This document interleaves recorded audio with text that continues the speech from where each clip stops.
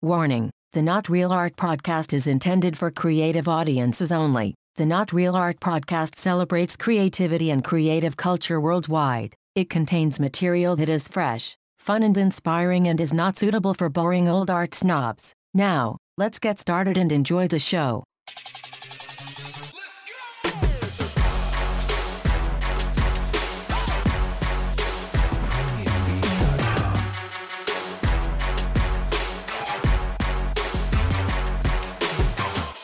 Greetings and salutations, my creative brothers and sisters. Welcome to the Not Real Art Podcast, where we celebrate creative culture and the artists who make it. I'm your host, Sourdough. My co-host, the one and only Man One, is on assignment. I think it's safe to say podcasting is hot, but with over 1.6 million podcasts, it's very difficult to get noticed or make any money if you have a podcast, which is why my guest today started his company.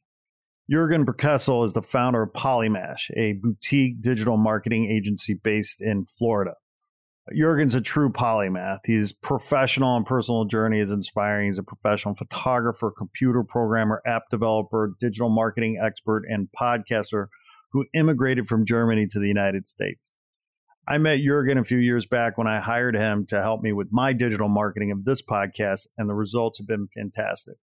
But perhaps the best part is he's just a fantastic human being who's also become a good friend. So if you want to learn about podcasting or digital marketing, or if you have a podcast that you need help with, you need to hear this interview. You need to talk to Juergen and see if he can help you too, because his company Polymash is fantastic and he's fantastic. And I know you're going to appreciate hearing from him today.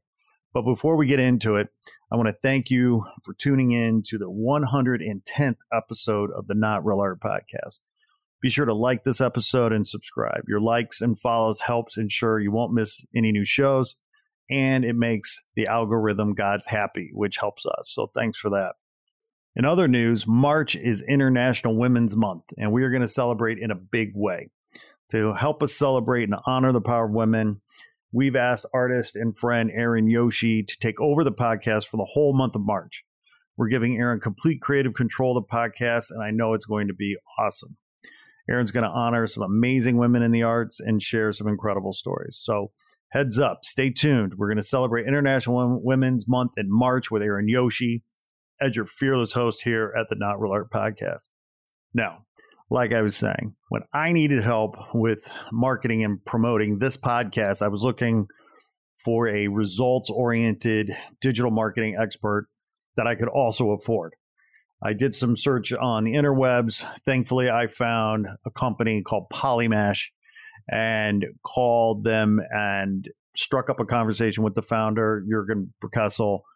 And I've been working with Juergen and his team now for the last couple of years, and the results have been fantastic. So if you want to learn more about digital marketing, or if you have a podcast that you need help with, I recommend that you give Juergen a call and see if he can help you. At the very least, listen to this interview, because you're going to hear from Juergen and learn a lot.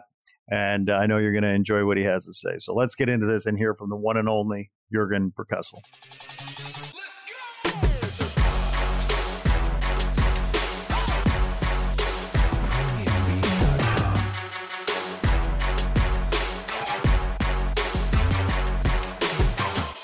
Juergen Berkessel, welcome to the Not Real Art Podcast. Hey, thank you for having me on. I'm excited to be here.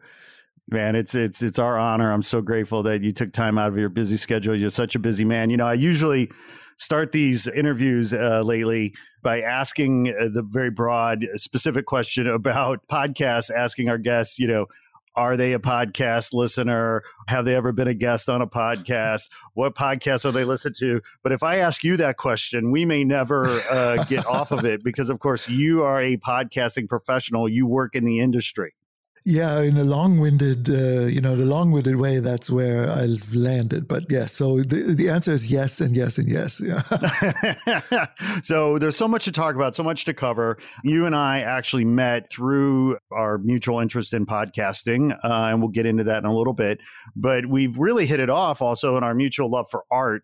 Yeah, because really, I didn't remember the podcasting angle. I just thought we sort of met on like an art, related art related or mutual interest you. kind of thing. But that's, it's true. Yeah, no, I found you online. I was looking for people smarter than me that could help me think through how to promote and market our podcast. I did a little thing, maybe you've heard of it. It's called a Google search, and found your company Polymash online. And when I saw your website, I knew instantly that your company was the kind of company I needed and was looking for in terms of helping us with our podcast. And then I filled out your form, your contact engagement application on your website. I think we had a call soon after. And once you heard about what we were doing with Not Real Art, you expressed the fact that you were a photographer and have been quite artistic in your life as well, expressing yourself through your photography.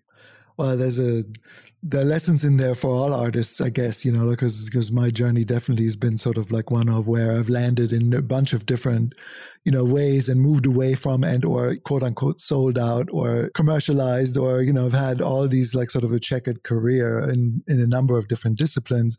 Like just thinking about being on your show and being honored to be invited on it, I was sort of thinking back at my early and how I got started and the journey of being an artist, and this idea of art purity back in my day when I was first coming up, and this idea of selling out or doing anything commercial or doing anything like that.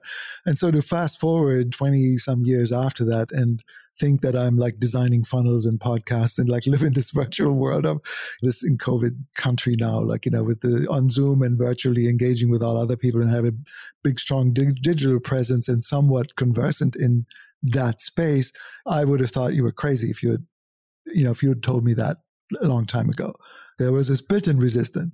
Yeah. But you're like a white tiger or a unicorn because, most artists don't have a lot of artists. And I'm stereotyping here, I admit it. And I'm painting with a broad brush but I feel I can because I've known God knows how many artists over my life. But majority of artists have a hard time with the left side of their brain. Like they are, they're very creative, not hugely analytical or what have you. And you have this really amazing balance between both your creative mind and your analytical mind.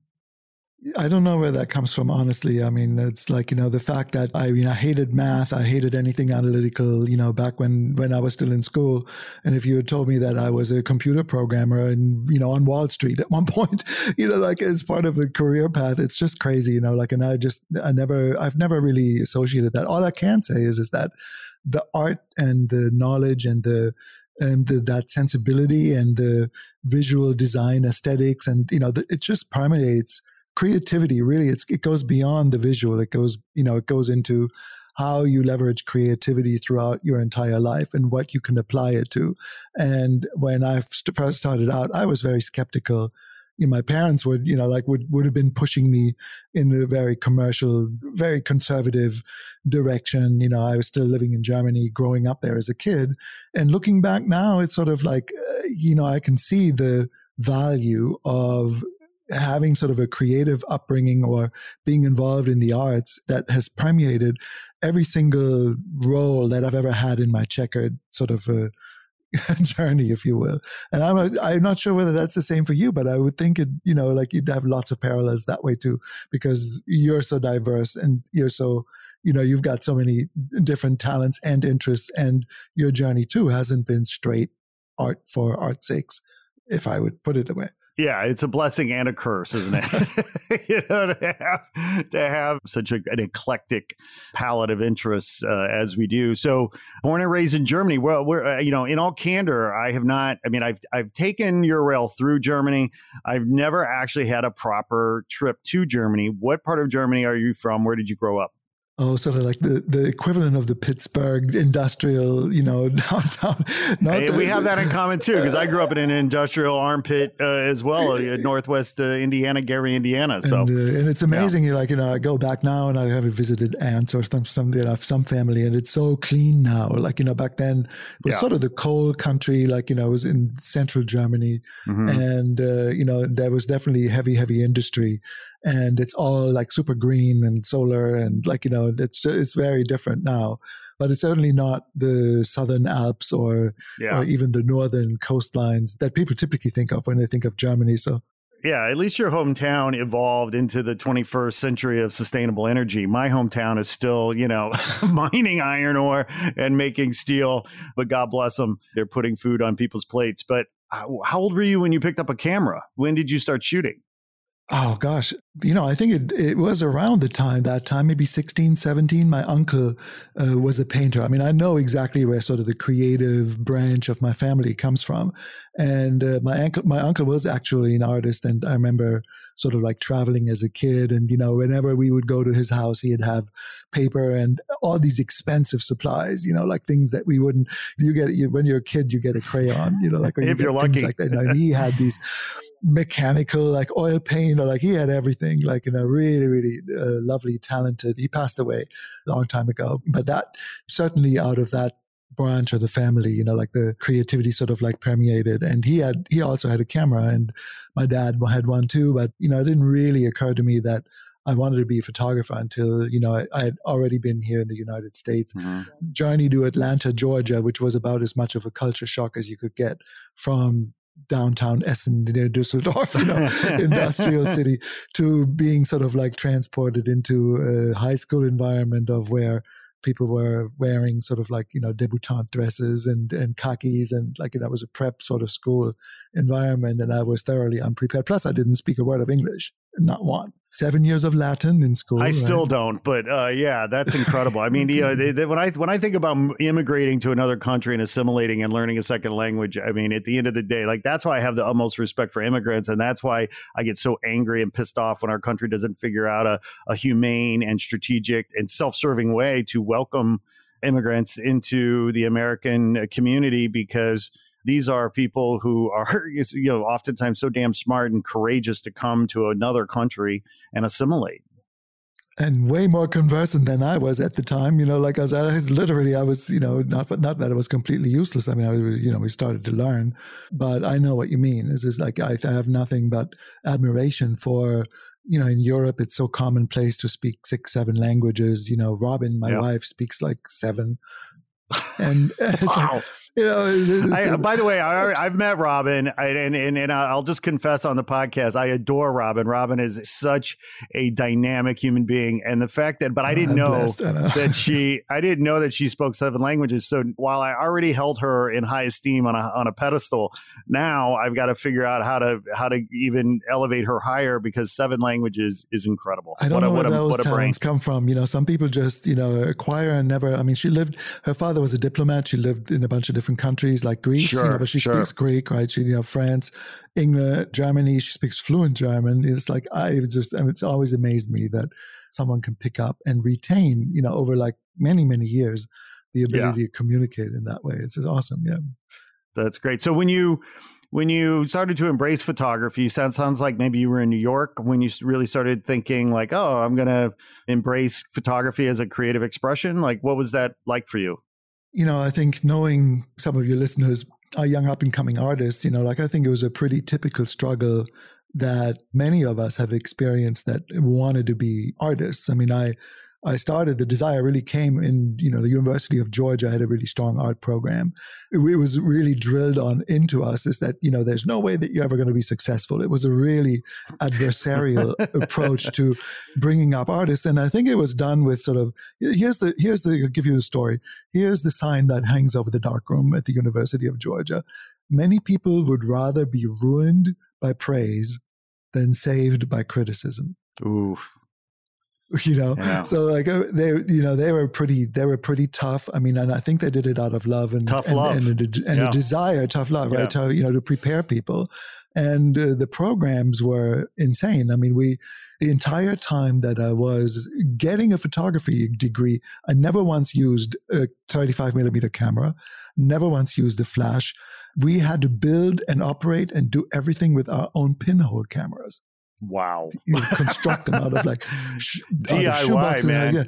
People were doing creative stuff. I mean, they were like doing 360 degree panoramas with like pinholes in like a round hat box with like 5 or 6 different pinholes on it and exposing it on a piece of film that was sitting in the middle of that. Really beautiful work that came out of it. But But at the end of the day, when I look, I want to be a photographer in New York. I want to move to New York, work in some studios, be an assistant, sort of undertake this desire of taking your passion and making a living from it. Like that had its hooks into me, and that's how the journey to New York started. And I got here never having used the 35 millimeter camera, nor hadn't used the flash before, basically, right? So I felt thoroughly sort of underprepared. We had calligraphy, we had design, we had I had a semi-graphic design and a semi-photography degree. But you know what I mean? This is like the surprising parts of our journeys are often the unexpected ways in which we wind up making use of, or in which our education sort of is tangential, maybe even to what the needs. I mean, I could figure out how to, like they knew that I would figure out how to use a camera and a flash at one point in the future, or that they would teach me at a studio. But I think that the focus was more on the design aspect of how to think and see visually, or how to communicate visually. So, I mean, learning the tools is one thing. Figuring out how to use the tools is another. Getting a job using the tools is another, right? Because would you hire someone? Would you hire someone if you were a photo studio that's only ever worked with the pinhole camera? I don't think so, right? Right. Well, and certainly not for a paycheck. That's for sure. You could sweep the floors, maybe. Yes, well, which is exactly what I did. Right. Well, but then, right, in terms of most artist journeys, right? I mean, the whole point is to find your voice within your medium, right? So, whether that's photography or painting or writing or whatever, finding your unique, distinctive point of view and voice in that medium. Take us back to that moment when you really started to feel like, oh, I'm finding my voice now. This is the area that I want to explore and go deep on and play in.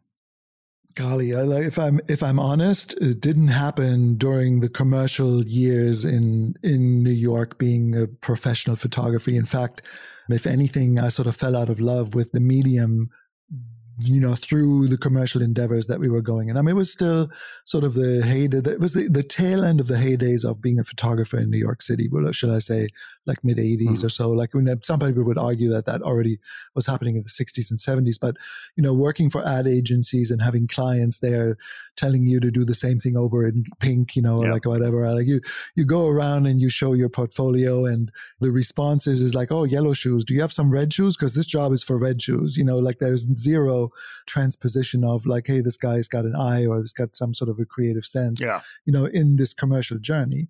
So I worked in this amazing studio with a Berlin Jewish photographer that had left Germany at the end of World War II and had some images that probably most of your audience would recognize, like the airlift into Germany, like in a Berlin, wartime. Yeah. He was the sole correspondent for the New York Times during the Second World War. Right. We've all seen that work. Yes, exactly. Covering that, right? Yeah. So there's some really iconic work that I was fortunate enough to work in the darkroom and do prints for exhibitions and and that sort of thing. Wow. So on the technical side, that's where my education was sort of cemented, and I was exposed to a lot of large format cameras. I mean, these were 11 by 14 view cameras, huge. And he was doing some really interesting stop motion photography with that. So it was fun. It was inspiring, but the work and the output and, sort of thinking of yourself as an artist sort of just eluded me during that time. Yeah. And it wasn't until much later when I sort of honed in on a Zen minimalist and maybe also aerial photography that, I felt like this is sort of a communication minimalism or Zen type photography that I gravitate towards, including landscape and things like that. Sure. But you know what? At that time, it was a hobby. I had moved on to other things because as the photography era came to an end in New York City and computers started to influence graphic design and agency use, that was caught up right in that transition. So it was difficult to get work as a photographer at that time. And I sort of had to orient elsewhere. And that's when I sold out, quote unquote, right? And took a job as a software developer, as it turned out. I mean, I had no idea what I was doing, but that's a hell of a left turn, man. I mean, It's like, what was it about the programming job that it was just the money? You're like, you know what? I need the money. This sounds interesting. Like, why suddenly was programming attractive to you? There was a pragmatism, but there was also a poetry to the pragmatism, because this came about. I mean, we have some time, so I'll tell you the story. Yeah. Came about as a result of a suicide, unfortunately, of my roommate's brother. And it's like, so he was schizophrenic, and it's like, I won't go into the background, sure, right? Of course. But it was basically a family tragedy that happened to my roommate's family, and they left for France and spent the whole summer in France. And this was around the time that I was eating rice and beans, being a starving photographer and living in somewhere in Brooklyn, working, trying to get studio work or trying to get work in Manhattan. And I knew I didn't want to go into the fashion photography aspect of it. I was looking for maybe architectural or other kinds of, look, it's very difficult to be an artist when you're sort of struggling with the very foundations and the basics, right? Maslow hierarchy is like, it's very difficult to self-actualize or to find your voice when you're struggling to put food on the table. And that was certainly the case, right? So I'm sitting there on a Tuesday morning and I'm looking through the papers for photography jobs, right? And that section is about this big. And I'm looking for, and all I'm seeing is that data entry. I mean, these weren't programmer jobs. I didn't know how to program, but I was a musician. I always have been a musician, since school. What do you play? What instrument? Started with guitar and then sort of like explored all sorts of everything else, but became a producer. And so I was working in New York and in Manhattan. I was working with producing for a number of bands and solo acts and solo singers and so forth. Right on. And as part of that, I had started to use a tiny little computer.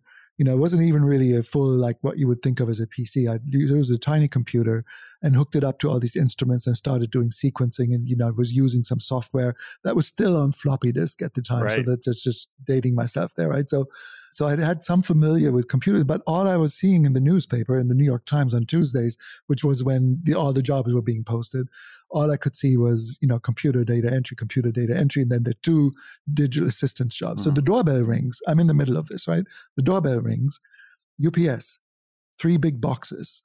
I'm like, what the hell is this? I'm looking at it, and it's a compact PC computer system that my brother had left before he committed suicide and had shipped to his sister, my roommate.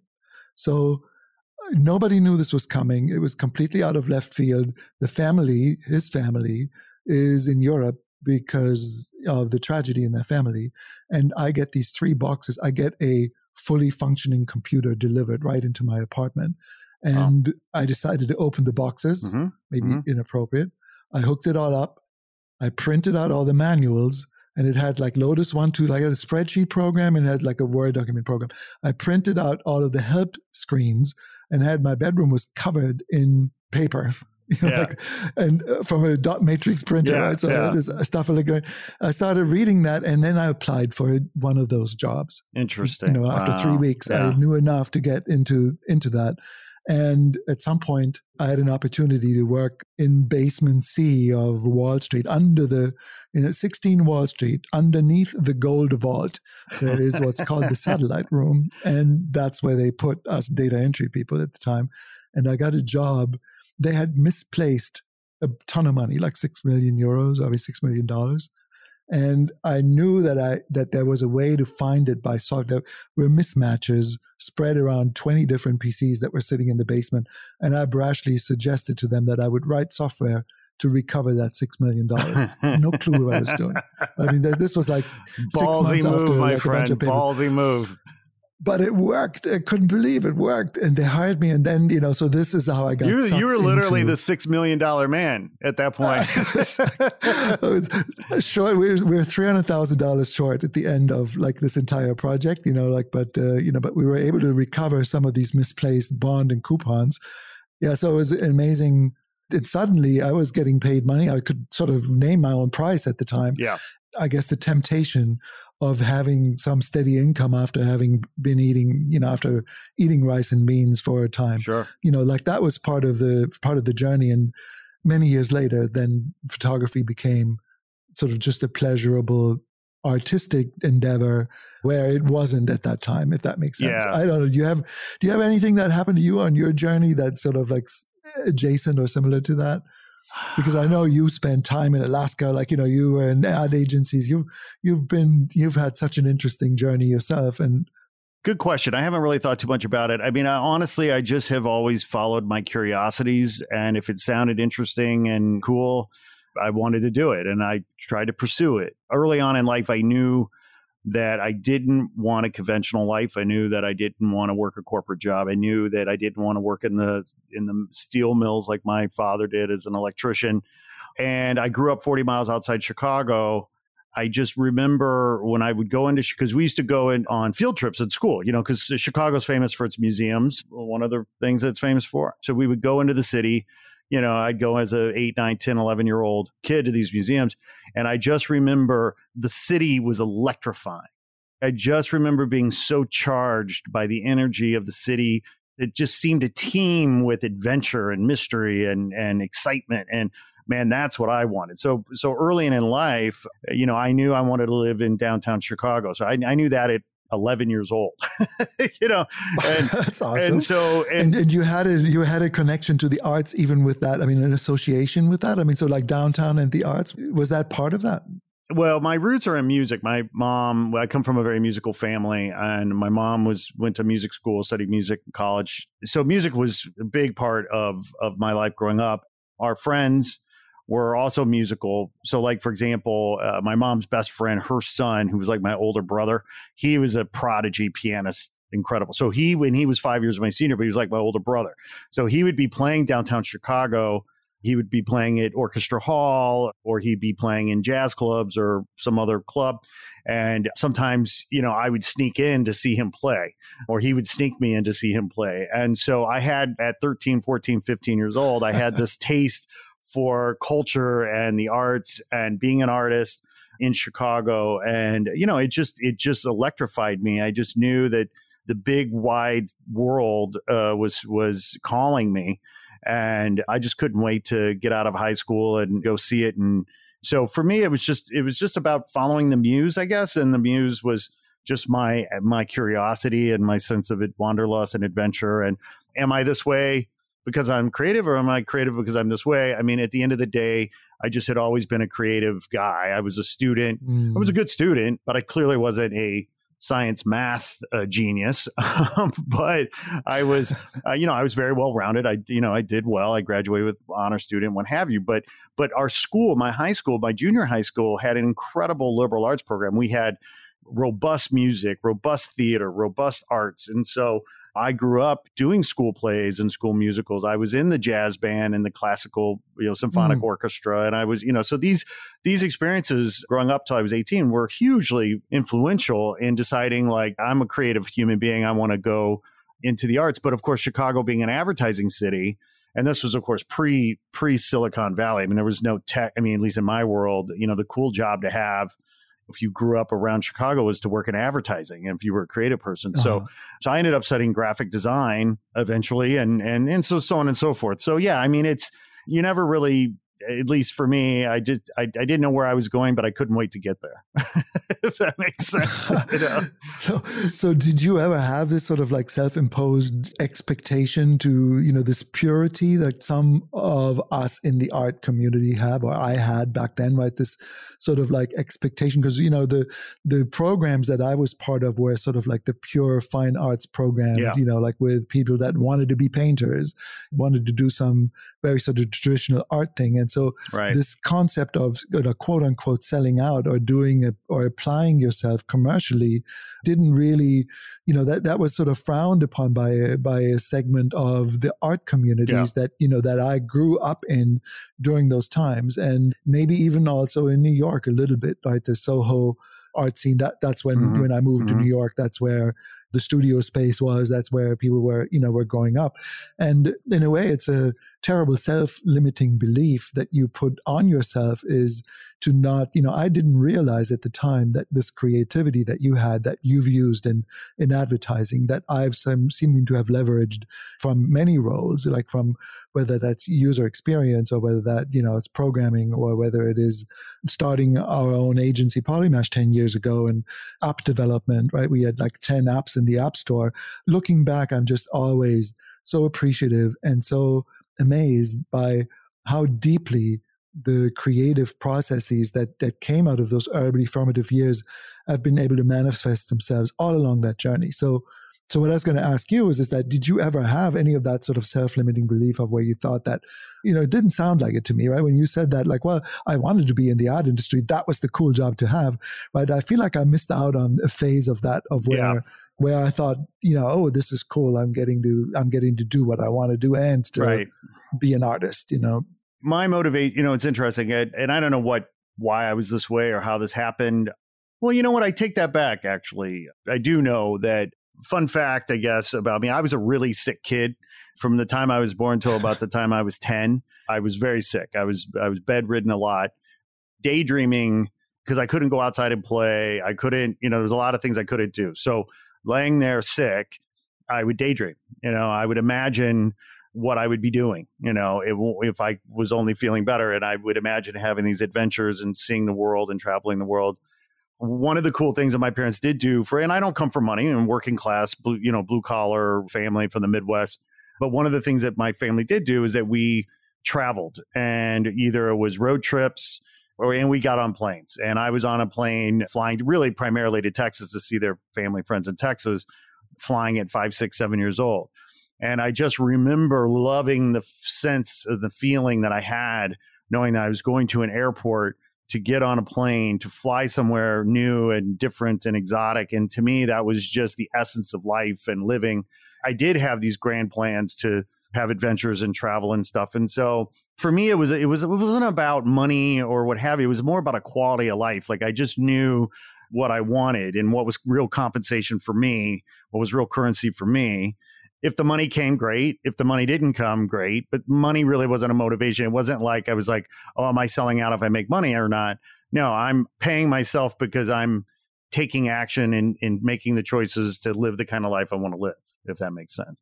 I hear you. Well, you've managed to certainly create that for yourself. I mean, your stint in Alaska must have been,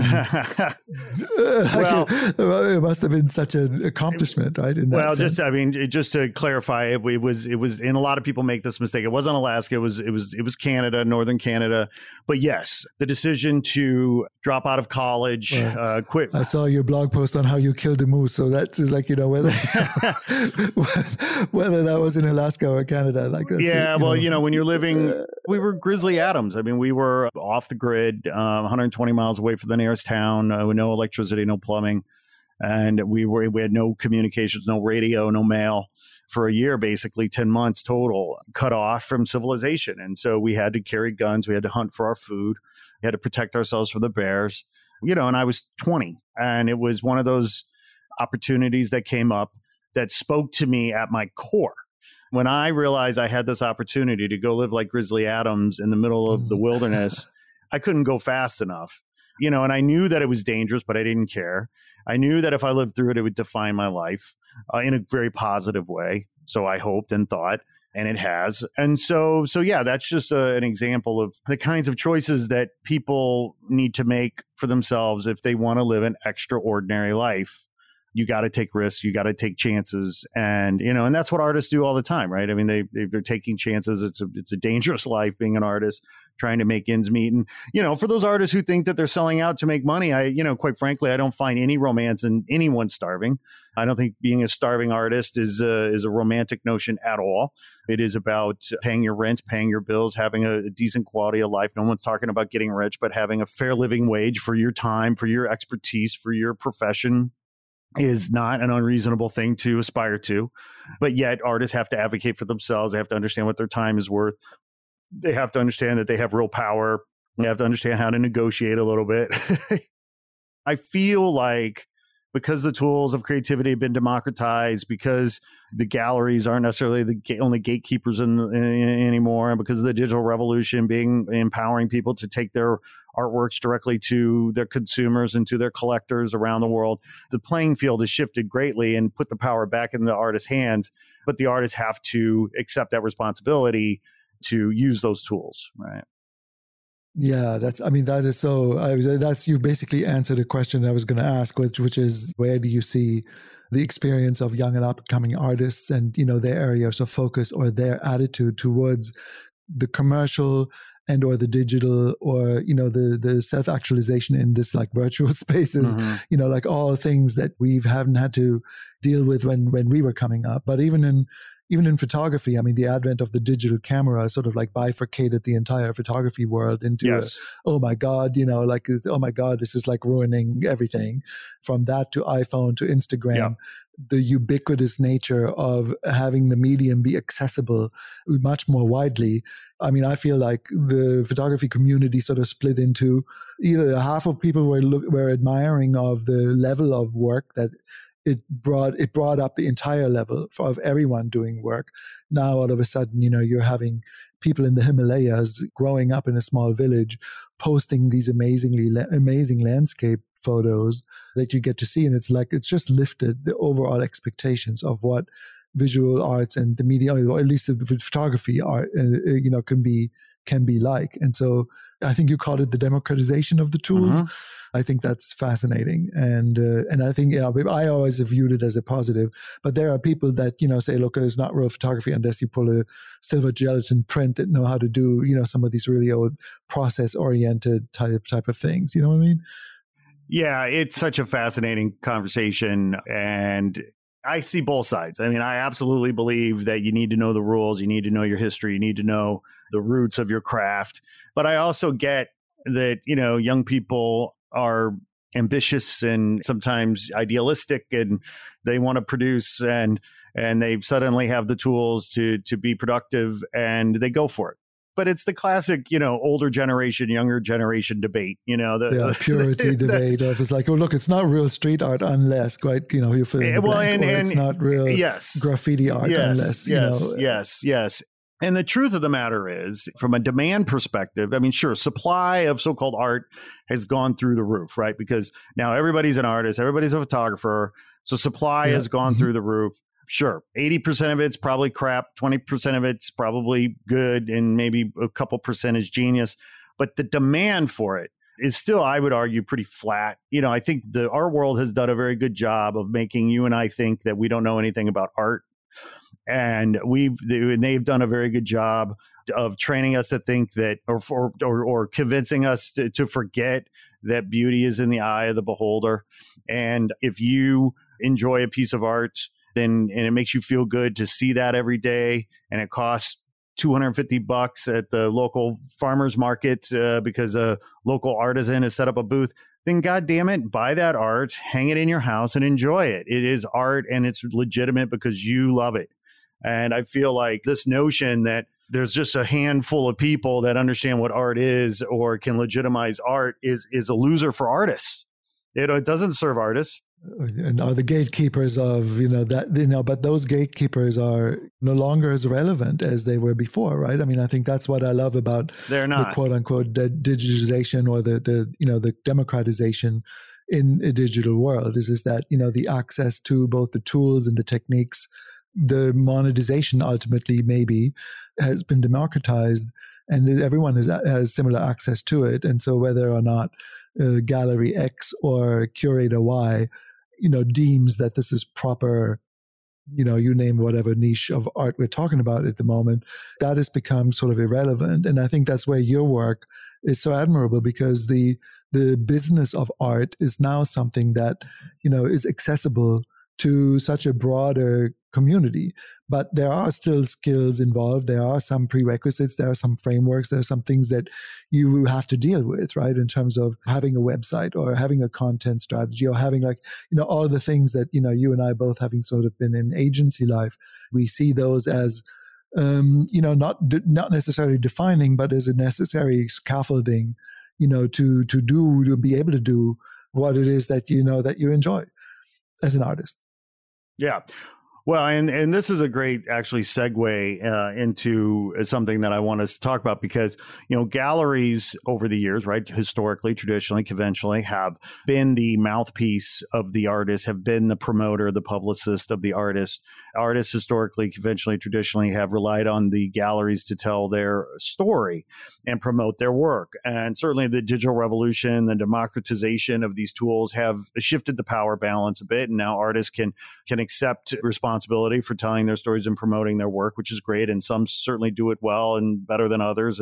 But so many artists now, or whether it's on Instagram or a website or what have you, they're using these tools to help them tell their stories and promote their work. But of course, there is podcasting. Podcasting is also a tool, a digital tool that artists are using. Some of them are using it very well. Some of them are not using it very well, but it is a powerful way to help tell their stories and promote their work and support one another, spread the wisdom. I mean, part of the challenge with being an artist is that it can be a very lonely existence. We think, we work alone in our studios. We think our problems are unique to us.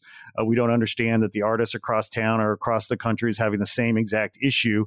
And maybe they found a better solution if there was more what I call water cooler moments, where colleagues and peers could come around the water cooler to shoot the shit and bitch and moan about the problems that they're having. They might learn like, oh, wait a minute. No, I solved that problem. This is how you do it.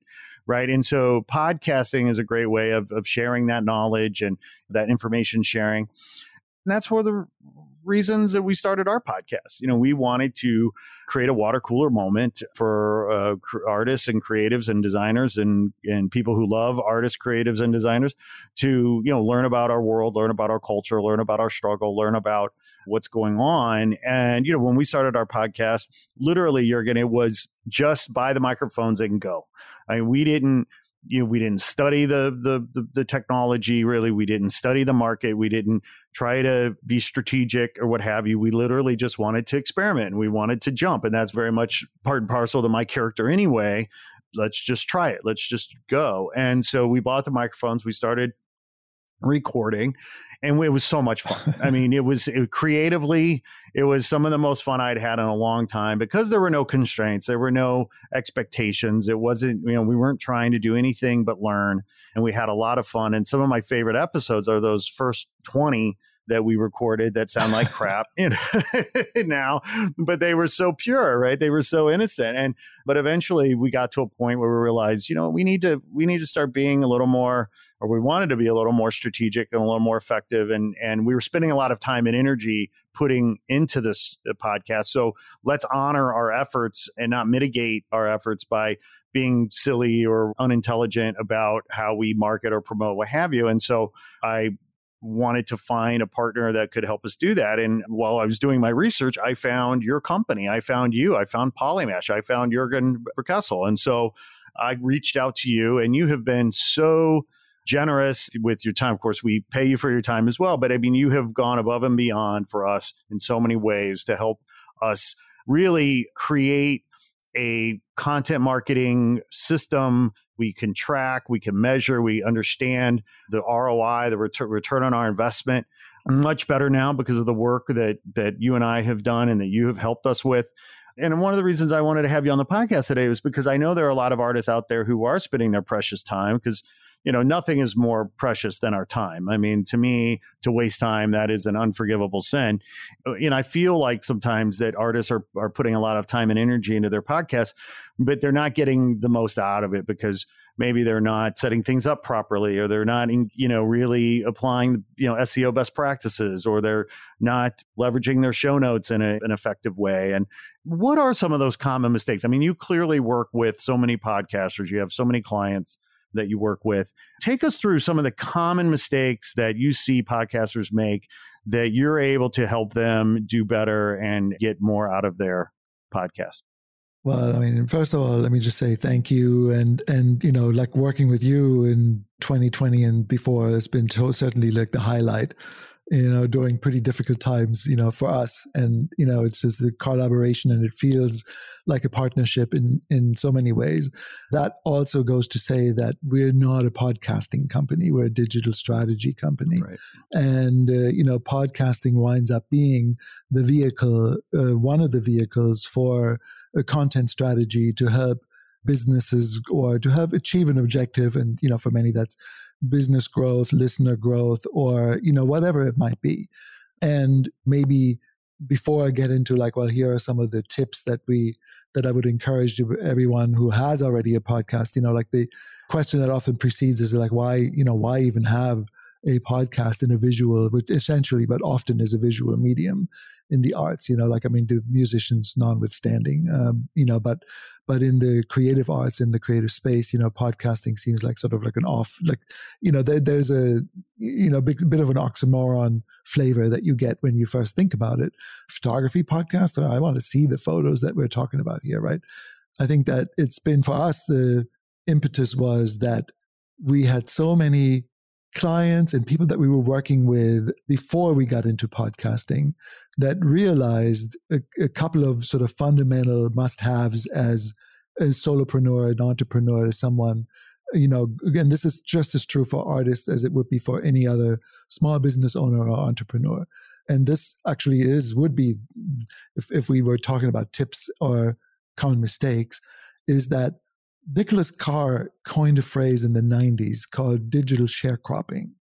And digital sharecropping meant that if you build your platform, if someone else owns all of the platform for which you're producing content, or they're reaping the benefit of your work and your labor. So if the only place that you exist is on Facebook or Instagram or YouTube, and you're basically working to make them advertising dollars, you're basically working to drive traffic and provide the content for traffic to get attracted to their platforms.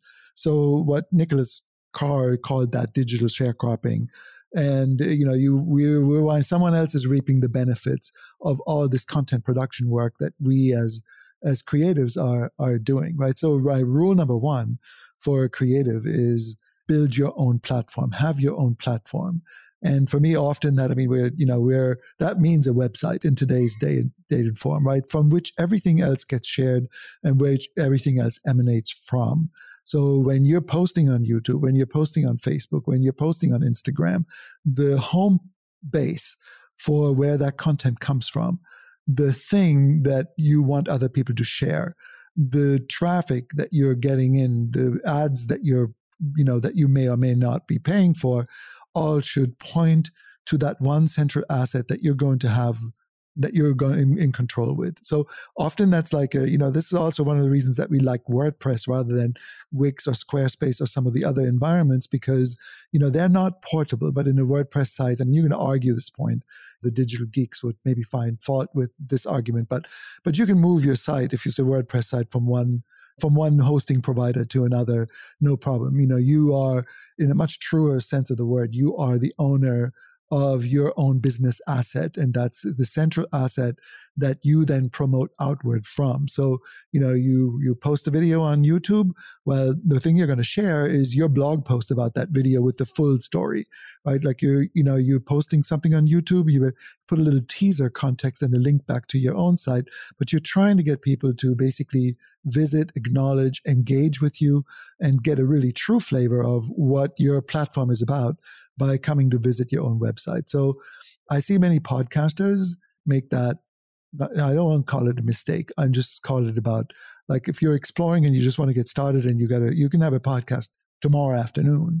But after you do that, and once you do get a little bit of success and you get a little bit of feedback, one of the first endeavors is to actually set up a proper website for it that you publish your episodes on, where people can subscribe, hopefully by email. Right? It's like if you get, and there's a stat that most podcasters are very precious about, and that is how many people downloaded my episode.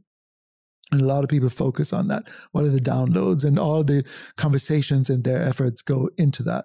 And we see it a little differently as a digital strategy agency for a number of reasons. So this may be point number 2, is that a download doesn't equal a listen. Meaning that in the podcasting world, when you have your phone and you subscribe to a show, I download 50 episodes on my smartphone every day, but I might only listen to 1 or 2, because it happens automatically. It's feed-based, right? So these things are downloading in the background. They're going into my pocket, and that, gives the people at the other end of it the false impression that, I've had 50 listens. That's actually not true. And now, extending that forward even a little bit more, I don't really care whether I get a subscriber on Apple Podcasts or on Spotify. It's great. what I really care about, I should say, I care less about that than when someone comes to my website and signs up on our website to start engaging with us and to start asking or commenting or, having some form of, and on YouTube and other platforms as well, that engagement is key.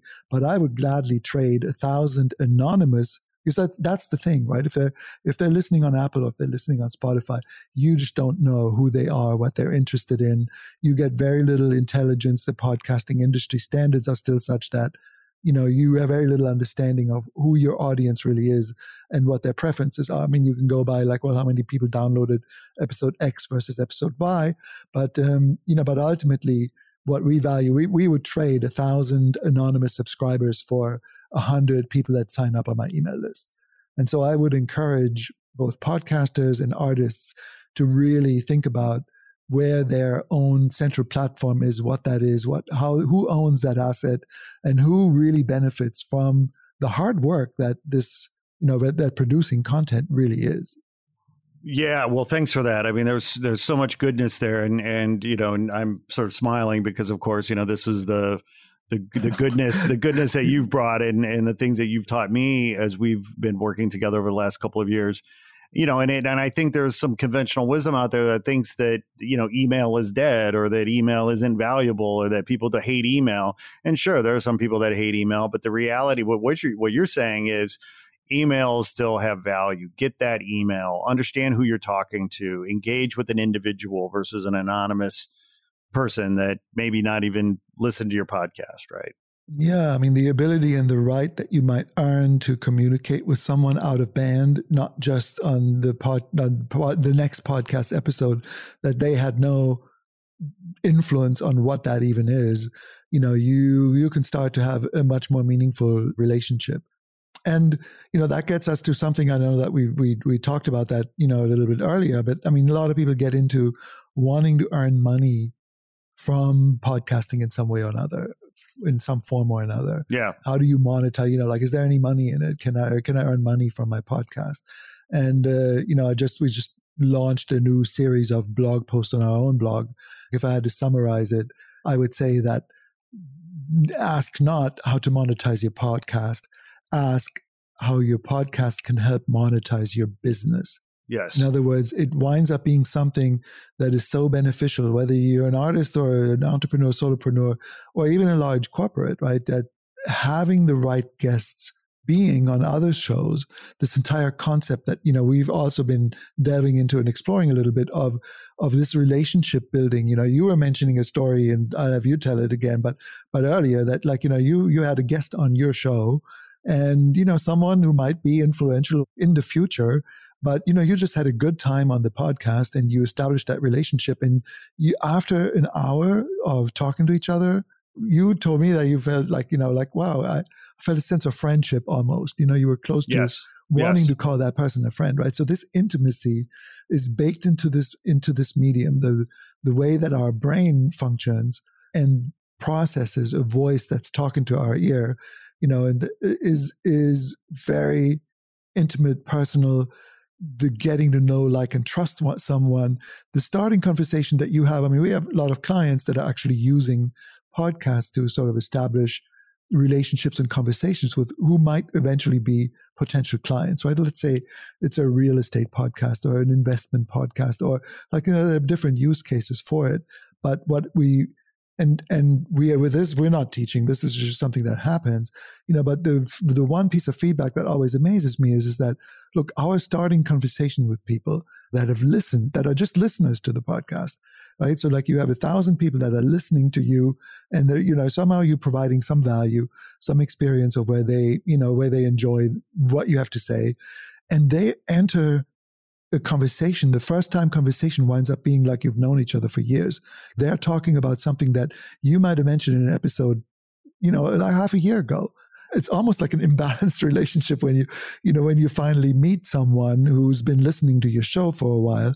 This sense of having an intimate relationship with someone or feeling like you are friends with them is something that listeners experience too. And that's one of the many, many opportunities, I would say, for podcasters or anyone who's interested in leveraging that as a content strategy medium.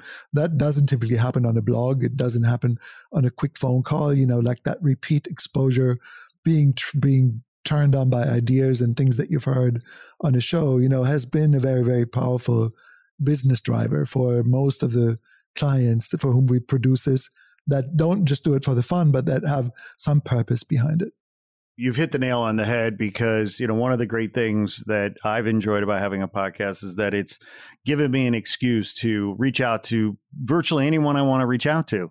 It's like, it's hey, we want to have you as a guest on our podcast. Most people's egos are sensitive enough that they're easily stroked, and it's an honor, right, to be asked. Everybody wants to be asked to be a guest on a show at some point, and having a podcast gives you an excuse to reach out to basically anyone to say, we'd love to have you on the show. Majority of people are going to be honored to be asked. Majority of people are going to say yes. And so it is a great business development opportunity. If there's someone that you want to engage with or get to know or build a relationship with, it's a really interesting, dare I say, sleight of hand kind of maneuver, right? Because they may or may not understand that you have a grand plan, beyond the actual interview. And what I mean by, if you're an artist, right? If you're an artist and you have a podcast, the way you would apply this is that it's like, wow, I really wish that Mr. XYZ or Mrs. XYZ, prominent collector, collected my art, right? Well, if you have a podcast, why don't you reach out to prominent collector XYZ and invite them onto your podcast and talk to them about their collection and talk to them about how they love art and what they love and so on and so forth. Build that relationship with that collector. And next thing you know, they're going to be buying your work and collecting your work. So it's a very powerful tool, I think, that is, if you're leveraging it cleverly and strategically, the return on the investment could be really exponential. Yeah, this idea of tangential topic coverage in a way, right? So it's not even that like the example that you gave from an artist inviting a collector or a gallery owner or something like that, right? So you're not going to try to pitch them anything on your show. You're just tangentially discussing the type of art or the new show or the new opening or the new book they've written, so it's something that they love talking about, right? This is what happened to us is like, as an agency back in 2010 or so, running SEO, search engine optimization, and driving traffic to websites. Most people, we had such a hard time trying to get them to write some content for their websites. It was like pulling teeth. You couldn't get them to write any articles. And so we started producing, writing for them. And we started providing some blog and SEO driven content for them. And this is how we stumbled upon podcasting as a content strategy, because they all, without exception, love talking about their stuff, what they do, right? So they don't want to write articles, put them in a room with someone or put them on a phone call with someone or in a Zoom call with someone. And they love, they can have a conversation for a half an hour or so and boom, there's your piece of content. Get the transcript and rewind up. Our speciality is that we then turn, because we study Google algorithms and, we're an SEO agency. So we are up to date or try to keep up to date with the latest trends in search engine and how to get found and how to get traffic to your website once you have it. And taking a transcript and just pasting it on the bottom of your show notes won't quite do the trick, but actually thoughtfully doing keyword research ahead of time of what language, what turns of phrase are people interested in? What gets Googled the most? Like you can apply that to the titling of a piece of content that you write or an episode that you produce. So never mind who you have on the show or what you talk about. This is always beneficial to like jump into a quick SEO tool. And I know you do that now. That's why I'm mentioning it as well. I'm proud of you. You've trained me well, Juergen. It's awesome, right? So like, you just, because it gives you some insights into your audience, it gives you insights into how to better serve them. Ultimately, you're not doing this only out of a selfish or sort of skeevy marketing reason.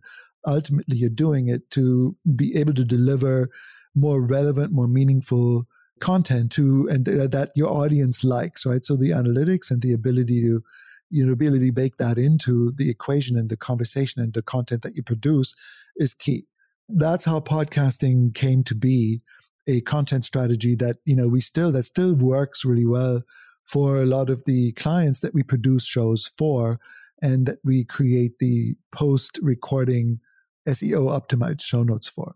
Because it winds up being content on their site that then actually really turns the scale in terms of getting more traffic, more visibility, more search engine rank for their site. Yeah. And I mean, one of the metrics that I've been watching now since working with you, because you introduced me to the notion of domain authority. I was not at all aware of this idea about domain authority. And so I'm starting a new website, a new brand, if you will, notrealart.com. And one of the first questions you asked me was, well, what's your domain authority? And I don't know. What is a domain? What is that? And so you showed me how to, what tools to use to understand what my domain authority is. I can tell you that my domain authority has grown exponentially over the last 18 months or so, 2 years since we've been working together. And it's because of these tools and techniques and technologies and best practices that you have been helping me understand. For our listeners who don't understand what domain authority is, please explain. Yeah, just quickly, it's an industry metric coined by a company called Moz. It's just a very well-known search engine optimization company.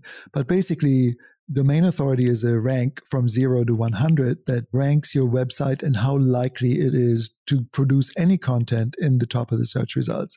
So Google has a domain authority of 100. Damn them. But universities will typically be in the 60s or 70s. Like really good commercial sites, big brands might be in the 50s and 60s. A blog like yours and mine, should be operating maybe in the 30s. That's a good, and any of those domain authority results would enable you to consistently get content into the page one of the search results. But if you have a brand new, and there are two factors that are the most influential. One is age, so you can't do much about it, right? So how old is your website? If you've had it for a long time, you might have a pretty decent domain authority. There are places that you can look it up. I mean, you just go to moz.com. There are different places you can actually look up what your domain authority is. But typically what we see is that once it sort of trickles over 10, 15, you can start to get some content, if it's well thought out and well researched, on page one. And that can have a drastic impact on the organic traffic that you get. And organic traffic is important because of something called search intent. So if you can, typically people that have actually just found you as a result of a search are much more likely to engage with you. If you, assuming that, that you can answer, and that what they're landing on is something that they searched the answer to, that is a much, much higher engagement level than an ad or anything that you pay for. And there's also a way of measuring how much this is worth, because domain authority or not, but the number of key phrases that you wind up and your site winds up ranking for over time, meaning these are the search terms that people can find you for on page one and that you can generate traffic for. You could pay for that by paying for Google Ads, but most of the clients that we now have would have to pay $3,000, $4,000, $5,000, $6,000 a month to rank for the phrases that they've now achieved organically through podcasting, through writing or through producing other kind of content. So where else can you get free advertising and free marketing boost and free traffic to the tune of $3,000 a month? It's difficult to do that. So I think that's why we love SEO as a long-term sort of a strategy goal. I think it's something that, once you educate yourself on it, you just bake it into what you would otherwise do anyway, right? So if you're going to spend 6 hours, or 5 hours, producing a show and working and tinkering on your podcast and doing show notes, or you're writing a blog, or you're producing a very carefully thought out site about your artwork and you write a little bit about it, you might as well take the extra 10, 15 minutes to try and SEO optimize it and try to make it discoverable for the search engines, because it might not have a result tomorrow, but after 6 months or a year, by the time, a year later, and you're getting like $30,000 in free search traffic, basically, if you follow these guidelines. And that's why, we think it's such a meaningful it's such a meaningful way of ensuring that A, you have your own platform, and B, that you make use of it. Yeah, and thanks for all that. I mean, because I've said, I've talked to so many people over the last couple of years since we started our podcast. People now ask me, whether or not they should start a podcast. And I'm quick to, throw, maybe I'm a cold blanket. They're probably sorry that they asked after I get done with them. But, I'm quick to point out to them that, listen, starting a podcast is the easy, fun part, but finding an audience, if you don't already have a following, is the greatest challenge because the market is saturated. There are 1.8, by some estimates, 1.8 million podcasts. Yeah, absolutely. People are just saturated. They're overwhelmed. There's, whether it's 1.8 million podcasts or God knows how many shows or films on Netflix or Hulu or Amazon. And look at the number of episodes. The episode growth has been 60, 70% year over year, meaning that, people produce more episodes twice a week, right? Daily shows, right? NPR and other places entering the space. But yet, do you know what the metric is for listener growth? Metric for a listener. Ooh, I'm on the spot. Pop quiz. No, Juergen, it's not dawning on me. I didn't realize there would be a test today, sir. I should have. You should have sent it. Listener growth is 5%. So you just see that we have a problem right there, 1.8 million podcasts, growing at 60% a year, and the audience growth is not keeping up with it. Well, okay, so yes, and there's a story that I tell you, and I've talked about this because we were together at Podfest. Shout out to Chris at Podfest last February before all hell broke loose with COVID. There was a talk, I forget who the speaker was. Maybe it was the guy from Lipson giving a State of the Union talk there in the main hall. Yeah, Rob Welch from Lipson. Yeah. Yeah. But there was a chart and it was a bar graph, and there were two bars on the graph. And basically one bar represented the number of podcasts in production or being created over the last, 10, 15 or, 10 years. And the other bar was listeners, the audience. And the bar for the number of podcasts was like a hockey stick. I mean, it just shot off the top of the chart because, of course, it has exploded over the last 5 years. But the bar for listeners was flat, just across the bottom. It's just not growing. It hasn't been. So it is growing slowly, for sure. Slowly. But not in the same. Not to discourage your audience from that's. But this is where the idea of using a search engine. I mean, the number. What's the number one way in which people find new podcasts? I don't. Well, word of mouth. I would say word of mouth. Most podcast listeners, myself included, would have guessed word of mouth, or if you are a podcast listener, you're probably going to use your app and you're going to look for another show, right? That's what everyone thinks is how podcasts get discovered. But actually, that's true only for podcast listeners, right? So if you're the rest of the population, you might stumble across it using Google. So Google search, the Edison research puts these stats out once a year. Yeah. And, by a long way, the number one way people find new podcasts is through Google search. Okay. And that's in part because that's open to the gazillion of people that aren't even podcast listeners yet, right? Or, haven't, or are just exploring or aren't regular listeners. The ability to have some presence and come up in the search results for what you do on your podcast is super important. We had one client and he had a dating podcast. He started, his show notes started to rank for terms like sexual attraction and so forth. Now, there's a lot of people that are searching for dating advice or that are searching through, and he writes for some big magazine, Psychology Today and so forth.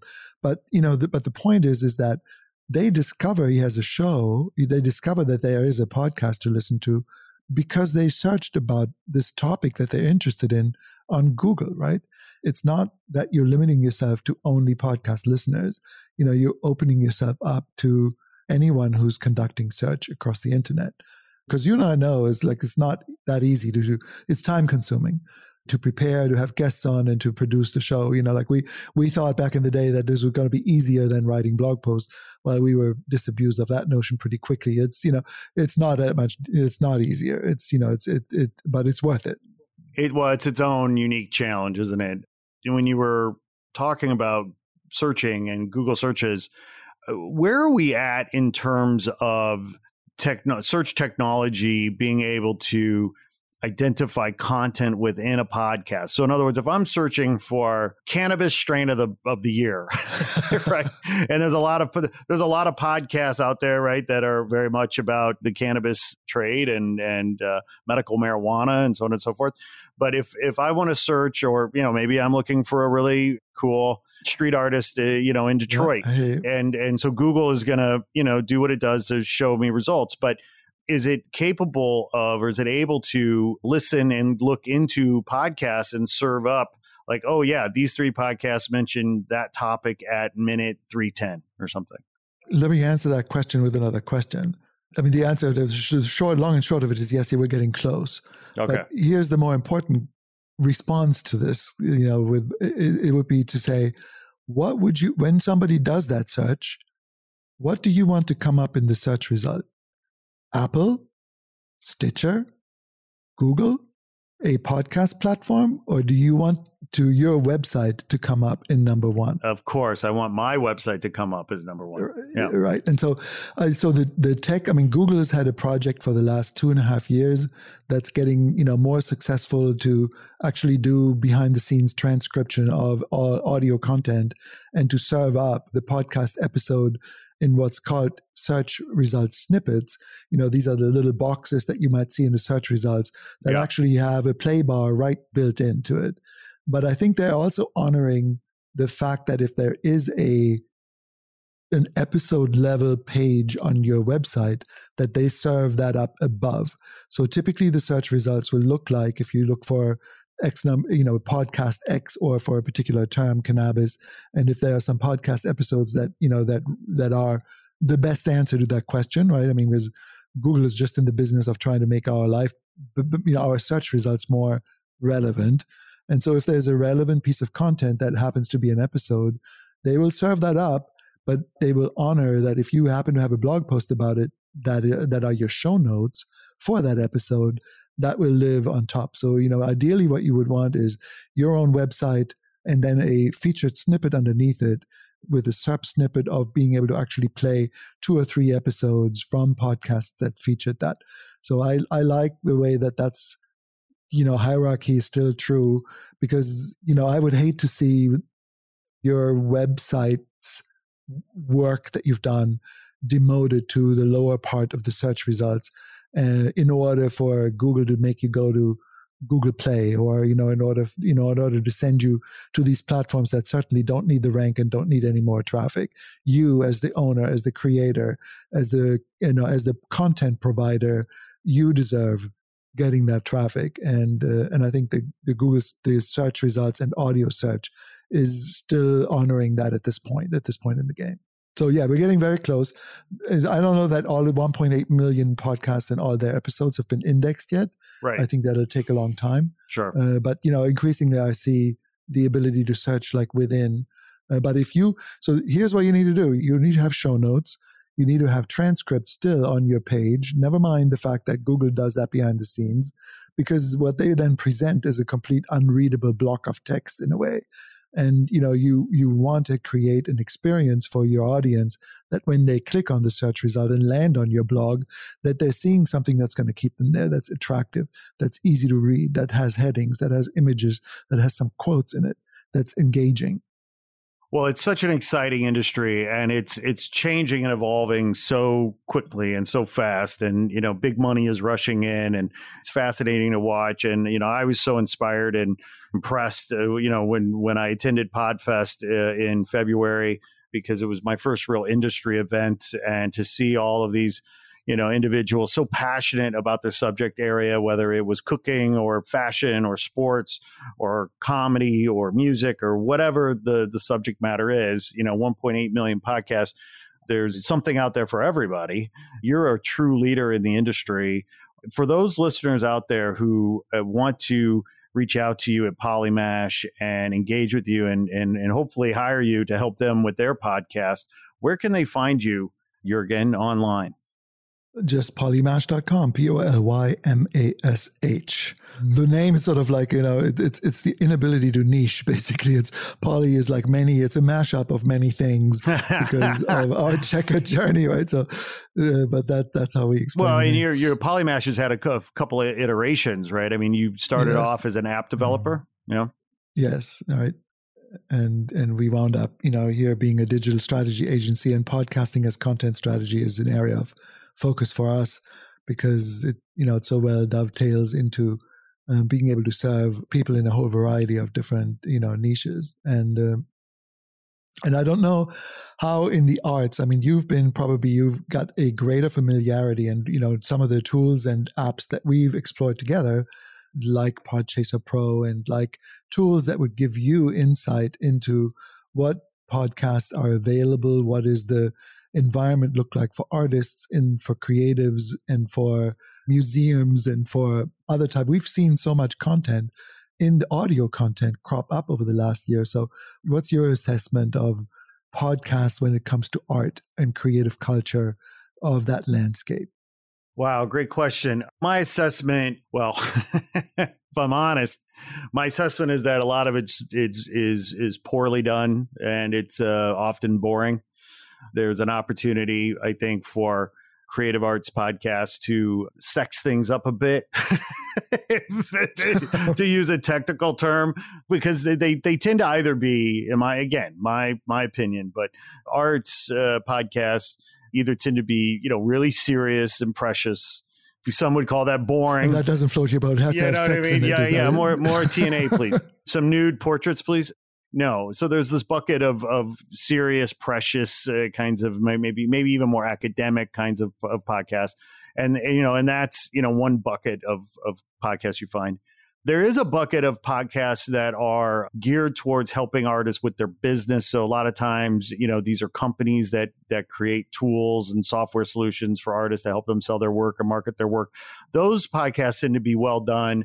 They're high value. They're educational, they're instructional, they're really trying to provide value to the artist. So I think those can be really good and helpful. There are a lot of kind of podcasts that I find that are you're preaching to the choir kind of podcast where it's maybe artists talking to each other. That's all right. Yeah, like the Art Confirmation by Polymash podcast. That's great. I love it. And what I find with those podcasts is that from a production value perspective, they can be all over the place. Some are done quite well and some are kind of shoddy. The content's good, but the audio's bad. Right.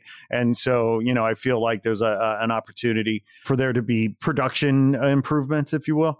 But I feel like there is also this other bucket I hope that we kind of fall into, which is what I'll call more of a variety talk show kind of aesthetic, where we're talking to artists primarily, and maybe even primarily visual artists, but we're also talking to designers and creatives and other people who are successful in their creative profession, whether they're a writer or whether they're a programmer or what have you. And so I feel like, for me, just broadly, the reason I'm grateful to be in this space and I'm excited about what a lot of people are doing is that arts education has been defunded in the world, around the world. And, I am who I am, as I referenced earlier. I am who I am because when I went to school, we had a robust tax base that, was able to fund an amazing arts program.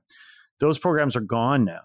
And I don't ever expect that money will come back. So for that 16-year-old kid in Northwest Indiana, like me growing up, what is he or she going to do now to get their education, to learn about the arts, to be inspired, to be emboldened and empowered? I think podcasting can help to serve those kids in those communities that maybe are hungry for information, hungry for education. Absolutely. Yeah. I think that's so interesting that abroad in China and in India, podcasting has more of an educational role. I wouldn't say ahead of the trend in this, but it's just the nature of sort of the self-funded education has been more permeated through those cultures even before. So podcasts there, people pay for them more easily than perhaps here. When podcasting started in 2004 or 5, based on the iPod device and so forth, it was basically music and then talk and then listening and self-publishing.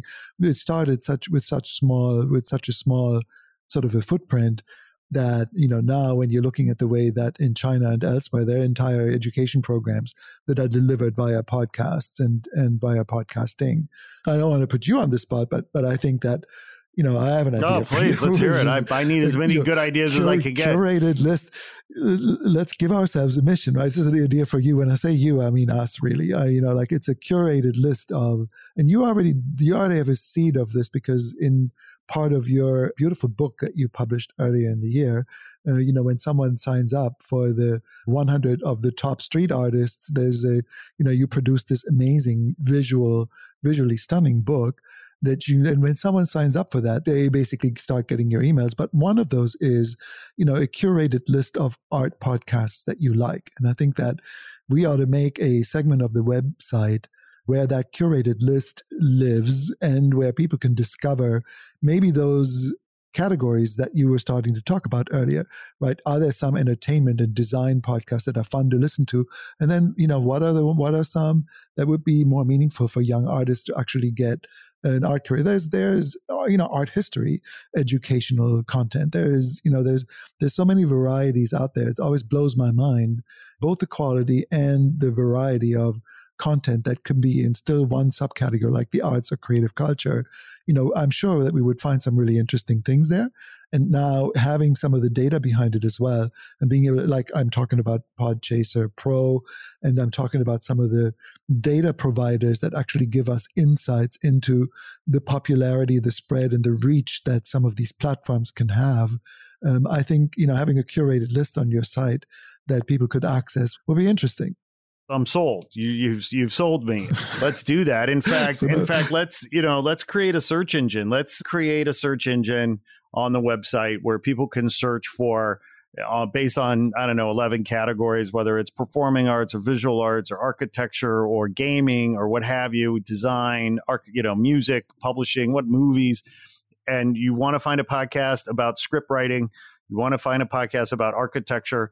You can search on our search engine, and boom, you get a list of the top 10.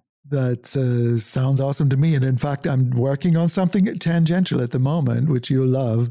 I've been studying technologies that are compatible with WordPress that create exactly this, a cataloging type of search engine of being able to go through a whole collection of whatever it is, in this case, podcasts, but being able to present them and sort them and filter them and lay them out and basically, sort of become a search engine. There is a way in which we could build that right now. And it would just mean knowing which ones to put in and how to do the categorization is not a small feat either. But I think still, even if you started small with the top 50 art and design podcasts in the world, according to, curated by Scott Power, I think I would certainly sign up. Then let's do that, because that I think would be a great service. Because the reality is, in my experience anyway, what I find is that there are some wonderful high value podcasts out there. But the problem is they're not curated. They're not merchandised in a way that makes it easy to find. Discoverability is an issue. We're drowning in content. Finding something that might be very relevant or meaningful, it can be very challenging. So to be able to create a destination, a trusted destination for people to go to and go like, okay, yeah, I'm looking for, a really cool podcast on UX design. Let me go to notrealart.com and search for that, because they're going to give me the top 10 or what have you. I mean, I think that's, that's where it's all going. It has to go there. It has to get smarter. Discoverability has to become easier. We've just been producing. Now it's time to organize the chaos. And I feel like doing it around certain verticals, our vertical being the creative arts, so to speak, is a great place to start. Yeah, and I mean, and you've put so much effort also into building the Not Real Art School, right? I mean, school.notrealart.com is an amazing platform of courses for young and up and coming artists to learn the business of art.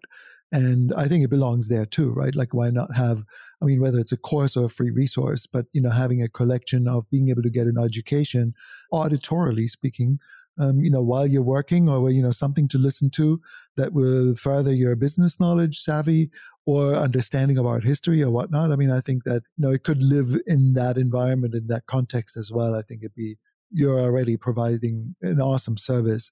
I think doing that additional work would be awesome.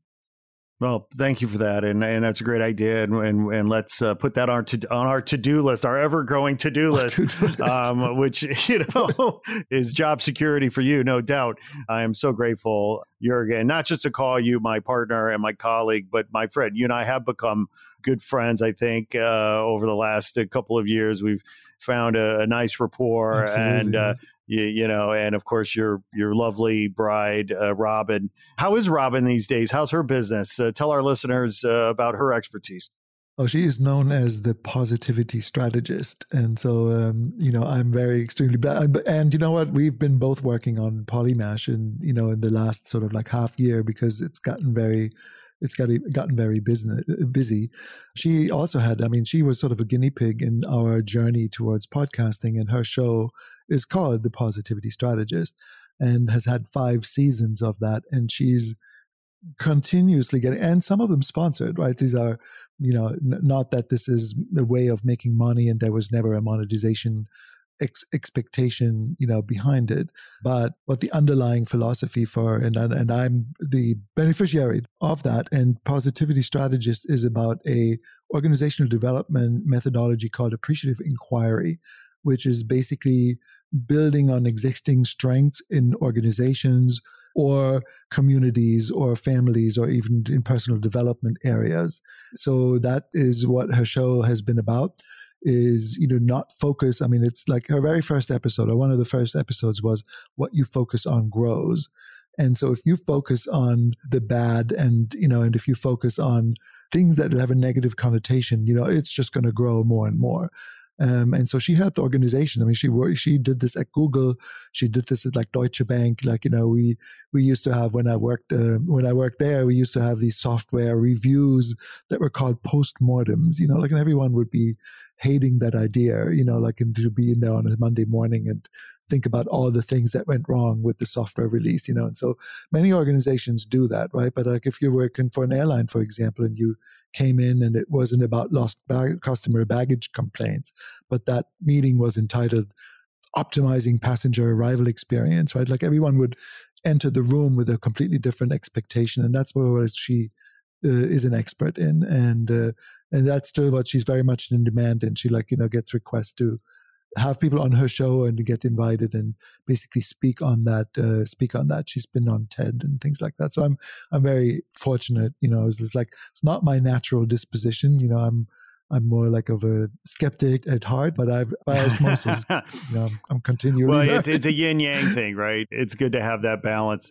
Channing and you must have the same sort of thing, aspects of your lives, right? Where you augment each other. Yeah, the way I describe my dynamic with my wife is yum and yuck. Guess who is yum? It's like, it ain't me. I can tell you that. And, yes, opposites attract sometimes and are necessary, actually, to strike that balance. God knows I couldn't be married to somebody like me. Not for very long, anyway. Last photography quote is from my old, from one of my old influences, is like, the thing is what it is only in relation to what it is not. Yes. So we couldn't exist without that juxtaposition. That's a very good place, I think, to wrap this up, because it's a nice thinker. It's a thoughtful notion here. Juergen Berkessel, I'm so grateful that you took time out of your busy schedule to join us today. Will you do us the honor and come back? Absolutely. Like this, thank you so much, first of all. Like, I think I value our friendship first and foremost. And the fact that we're getting to collaborate, it's on some meaningful missions that you bring to the world. We're honored to be part of that journey. Well, thank you for that, my friend Juergen. You have a fantastic day. It's 5:00 your time. Is it Miller time? Are you going to crack a delicious German beer? What are you doing right now? Not much of a beer drinker, I have to admit, but no, we're getting ready to do the sort of traditional Christmas shopping for German delicacies and my mom coming over and all of Nice. that. Right? So like, Yes. I'm sure you're getting ready for the holiday with kids and family as well. And Indeed, we are. Indeed. Well, to that point, my friend, happy holidays. You have a fantastic night. Cheers. Happy holidays to you. And thank you. Cheers. Hey there. Thanks for tuning in. Please be sure to like this episode, write a review, and share with your friends on social. And if you haven't already done so, please press the subscribe button and follow us on Instagram at Not Real Art World. If you're an artist, be sure to apply for our 2021 artist grant at notrealart.com. Sourdough out.